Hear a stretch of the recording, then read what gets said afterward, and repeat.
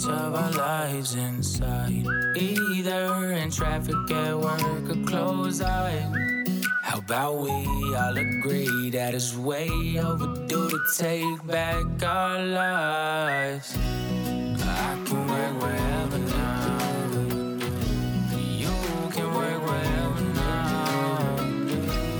Take your guard and let it down, 'cause you can work wherever now.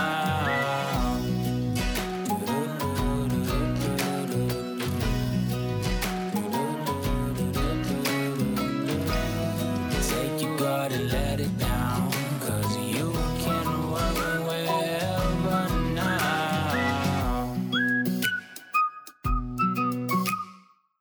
What's up, everybody? Welcome into the Work Wherever podcast. I'm your host, Roy Edwards. This is the podcast where we talk about automation, AI, the ability to work wherever so you can live every day like it is Saturday.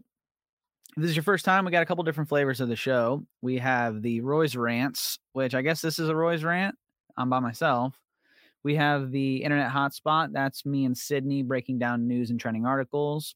We have Homegrown with Haley. Haley's my wife. We talk about the ability to homeschool. And it's more of a trending life podcast, some of the things that we're able to accomplish because we work wherever. And then we have interviews where we have guests come on, share their stories and expertise. And we got some really good ones coming up, as we were just at the Shift Happens conference presented by AvePoint. Microsoft was there. A lot of good speakers, a lot of good information that came out of that conference. And we have a couple people from that conference who will be coming on that you guys should be on the lookout for. One of the topics of the conference was OpenAI and Copilot, and how you can utilize Copilot, OpenAI to build chatbots and artificial intelligence that supports your business, whether that is through external communication or internal reference points. Artificial intelligence is here, it's coming, and you can train it to, well, I shouldn't say it's coming, because it's not coming, it's here. Maybe it's coming to your business or your industry, but it's here. The technology is here, it exists, so it's time to either implement it or not. And if you don't, I don't think that's a very wise decision. So what I've been doing recently, since I left recently as in like the last 48 hours, since I left the conference, I've been spinning up Azure instances within OpenAI to create a Azure OpenAI environment and tool for our organization. So I've just been kind of playing around with it right now, but we do have a chatbot internally that helps the onboarding process. So people can get onboarding information. They can ask about our 401k. They can ask about ADP. Which is our payroll. They can ask all kinds of questions. How many holidays do we have? What's their leave balance? That sort of a thing, right? So in using OpenAI, which I am using when you build an OpenAI in Microsoft Azure. So you spun up what I did was I went into Azure. I went into the search bar, searched for OpenAI, Azure OpenAI. The little OpenAI tool comes up. I clicked on it. You do have to request it. So I had to go through the request process, had to fill out a form with Microsoft in order to get it spun up within our environment, went through all of that, got the request. It asks for your service ID number and how many environments you want to roll it out in, whereas you can request up to 3. I wanted to request 3, but I didn't have my customer support information and their service information. So I just used ours. So I just got one. It worked. It does ask why you're going to do it. What are you using it for, kind of a thing. So filled out all that information, got it spun up, and started playing with it. So I'm using ChatGPT 3 Turbo, I think is what I'm using, 3.5 Turbo. And it's pretty cool. I mean, it's more than pretty cool. You can train it. So there are a system message And so the system message is essentially how the chatbot is to interact and what the key objective of the system itself, the computer, how it is supposed to respond. So you can say you work for a technology company who focus on artificial intelligence and automation, and you can respond funny and sarcastic, but make sure that your emphasis is on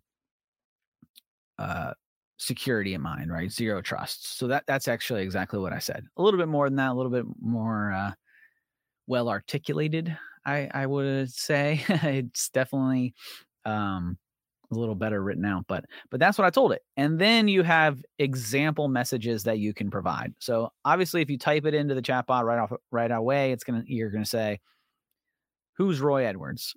And the bot's gonna say, "I have no idea who you're talking about. I don't have access to wide amounts of data like that, to the internet. So you're just gonna have to like bear with me, right?"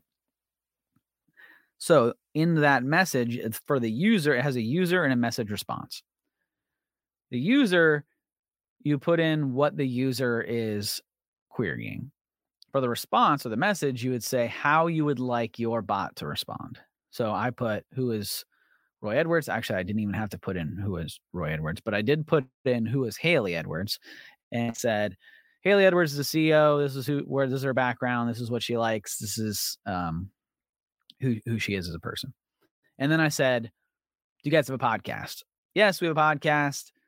Roy Edwards and Sydney Rosala are the co-hosts, and Roy's the more technical one. Sydney is the more fun one. And they talk about AI, automation, the ability to work wherever so you can live every day like it's Saturday. And then from that, it knows now 3 people. So then I was able to say, who's Roy Edwards? And it said, well, Roy Edwards is it did get my title wrong. It was very interesting that it pulled that I was the CTO because I'm not. But I guess because of the response that I gave it in the podcast definition, that it assumed that I was the CTO. But it said Roy is the CTO of Capital. He's the co-host of the Work Wherever podcast. Blah, blah, blah, blah, blah. Knows who I am. And then I said, who is Sydney Rosala? Sydney Rosala is the marketing manager, which I never said that she was the marketing manager, but interesting to note. She's also the co-host of the Work Wherever podcast, yada, yada, yada. So that was all pretty interesting. It then learned who 3 different people were and how to respond. I did put in some of the system messages, and I did give it I gave it our core values. I gave it that we don't outsource, that we're an American first company. I gave it when somebody asks you to tell jokes that have to do with technology or working wherever or working from a beach or automation, because otherwise, if you just say tell a joke, it was telling jokes about like tomatoes and fruit and stuff, which were funny.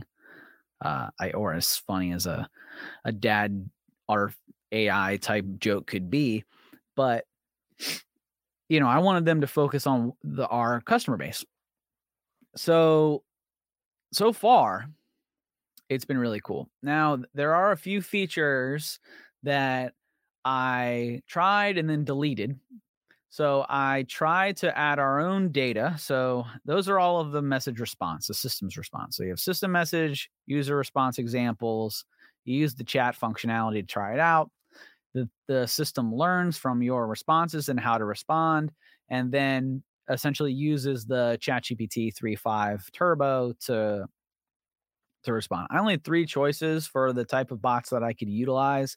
It was like 3.5 Turbo, and then 2 other ones were they were all ChatGPT, essentially. It was the only ones that I was able to use. And I chose 3.5 Turbo. The other areas that I played around with was around using your own data. Bring your own data is what they call it, right? So connect your own data source, which I did. And you can only connect to 2 different locations. At least I was only able to connect to 2 different locations. One was Azure Blob Storage, which is cloud storage, or the other would be upload a file. So if I uploaded a file of my choice into essentially a blob storage, then I could utilize that data and information to have my system respond. So I could upload a Word document that has all of that information of what I gave it for user prompts and messaging, except now it'd be in a Word document. So some of the things that I could have uploaded, and I did upload it into a blob storage, were like our systems and processes, an SOP on how to write an SOP, a Rossi diagram, some of our core functionality and some of the things that we do as a business, so that the prompt had information on how to respond. Now, what I didn't realize, and I deleted it, but I connected to the blob storage, and then I had to connect it to a what was it? A cognitive system within Azure, and so I spun that up, which costs $250 a month. Was the estimated cost, plus the about $200 of OpenAI. So it would have cost us about $450 to pull that system of bringing your own data. Notice that data is not even database. So I couldn't even use a SQL database, which I did speak with Microsoft at the conference of Shift Happens, and they said that SQL will be coming, but just not right now. So right now you really only have blob or upload your own data. The data that I provided it through the cognitive search or system was PDFs, Excel sheets, Visio diagrams, videos, that sort of thing. It was not able to read that because the system only reads text. So I would have had to have uploaded Word documents, and a lot of Word documents, or some other text-based documents, so that the system could then read the text prompts and know how to respond. So I when I connected it to my blob storage and I put it all together and started asking it questions, I was getting errors. And I was like, well, that's a $250 a month error that I don't really care to work around right now. I'll just utilize the GPT Turbo, use the user and message response, and go about it that way. I also I didn't like is that's the first thing I didn't like. The second thing I didn't like was the message and response. Once I connected it to the data and then broke the connection of the data, when I went back to user messaging, it was all deleted. So I haven't left the screen yet. It's still open as a window. But I didn't see a way where I could save my user messages as a template. So I assume, and I'll have to try this out, but I assume that once I change templates, because there are system templates you can use, like marketing manager was on there, law firm was on there, technical professional or something was on there. Like there's like pre-written templates of the system that you can use that basically like changes the personality, and I'll say that in quotation marks, of the bot. I haven't used that. I used the empty default and wrote my own messages, user prompts and messages.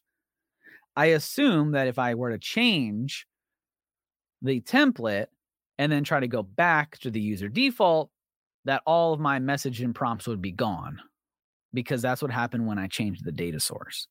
So I don't like that I can't really create a template right now. I would love if I could just create my own default and then save it as a template. And maybe that's possible. I just haven't really found the way to do that. And if that is possible, then I'm just, it wasn't user intuitive enough for me to understand.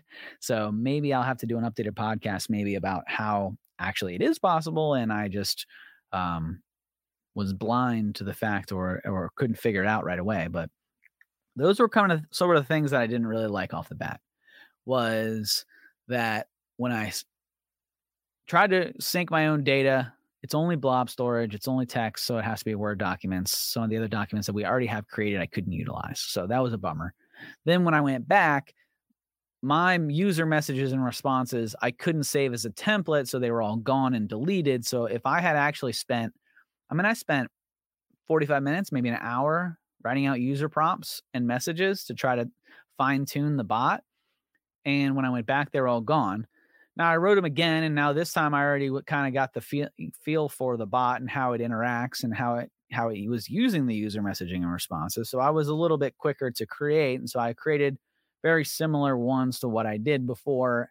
I still have to recreate. And it took me maybe 10, 15 minutes to recreate what I had done in an hour previously. So, not as big of a deal. But if I had, wrote a whole lot of them, it would have been a huge deal. So don't make that mistake, everybody. That would have been a pretty big mistake. Now, next thing that I don't necessarily like here is that it's kind of, well, it's not kind of. The only way that you really use the bot right now is in the studio. So you can deploy it to a web service like an Azure VM or something along those lines, or you connect it through Power Automate. And when you connect it through Power Automate, the Power Automate is either connected through a Power App or a Power Virtual Agent or Teams or something like that, which is really cool. But when you send the prompts to the OpenAI, it creates a new session every time. And artificial intelligence does actually not save the session data, I learned, so that every new prompt is a new piece of information. So if I were to say, tell me a joke through Power Virtual Agents or through Power Apps, and then that Power Automate workflow, if you're following me, that Power Automate workflow connects to this OpenAI bot that we just built, and then asks for the joke. The bot then sends the joke back through Power Automate, tells the user the joke, and let's say the joke doesn't land. And the person's like, well, explain that joke. I don't get it. Then it would say, explain the joke. I don't get it. Sends the message through Power Automate, triggers the OpenAI to say, explain the joke. I don't get it. Okay, well, the previous user data wasn't captured, so it doesn't know what you're talking about. It's a new session. And so you have to build a workaround. And the workaround in the session they built was a SharePoint list of user prompts.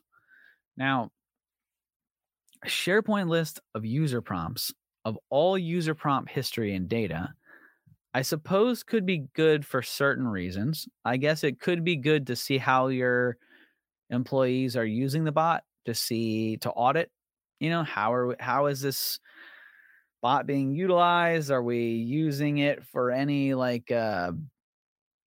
bad? Are we asking how to do bad things, or I guess that could be good and beneficial for that reasoning. But SharePoint storage isn't cheap, and to put all of this information to a SharePoint list, or anywhere really, to put it in a SQL database, that's not cheap either. So we're talking about added cost for something that the OpenAI tool already does. So if I were to just use the OpenAI tool as a chat functionality, it does know what I'm talking about. It is not creating a new session every time. But since we're using it through Power Apps and Power Automate and Power Virtual Agent, it does create a new session every time, which was super annoying. So I do think that there's a good bit to go here. It's not a foolproof solution. That's why you have to fill out the form to get access to it, because it's very much still in beta. So everything that we've talked about on this show, where we're like, you need to use your own data. You need to build these bots around the systems and processes that you've already created. You need to make sure that it's accessible throughout your environment. Okay, well, all those three things were not easily achieved within Azure OpenAI. There are ways to achieve it. It's going to cost money and storage, and you're going to need a developer to set it up, which that's what we're here for if you really want to do that. But it's not as magic bullet as some of the industry is leading you to believe. Now, is it better than ChatGPT 4 or whatever it is that you're using online? 100%. Because we've been able to use those users and messages, right? The user prompts and messages. I've been able to tailor information. I can connect it to web addresses, and I can do things with it to say, this is how I want you to respond, Mr. Bot, with our company information and our company data, and don't just make something up or pull something off of the internet. So it's already better than web browser, Bing Chat, or ChatGPT. It's already better. But how to have your customers, clients, users, employees use it in a way that doesn't kill your storage and doesn't kill your wallets is going to be a little difficult to start. You're definitely going to have to pay a premium. It is going to be about $200 a month for your organization to use it, as opposed to the ChatGPT Pro, which I think is like, what is it, like $30, $40? I don't really know what it is. Much cheaper than $200. But your entire organization can use it. You can audit what they're asking. So is it worth paying $200 for all your employees to use it and you know the responses that they're getting? Or are you going to let them use a free version on the web and who knows what they're getting? I would lean towards the $200, but you got to figure that one out for your own organization. So those are my lessons learned early on this. Like I said, this was one of the sessions that I went to at the Shift Happens conference. It was a great session. It was it was a lot of fun, and at least for me, Sydney was sitting there with me, and she was like, "Bro, this is some nerdy stuff." And I'm like, "I know, isn't it great?" So, yeah, it is definitely still to be seen as to how this technology evolves through time and how organizations are able to innovate with it. Like I said, I ended up deleting a lot of it and just going back down to the basics. So I don't think that adding your own data is, at least for me, I didn't see the value, because it kind of made the bot a little dumber. I could have just used user prompt and messaging to overcome some of the additional costs or restrictions, governance around the responses. But I'm going to continue to play with it, and I'll continue to update you guys. So hopefully you guys got a lot out of this. I know this was more technical. This was definitely a little bit more nerdy. Sydney's not here, so that automatically makes it a little bit less fun. But thanks for hanging out with me.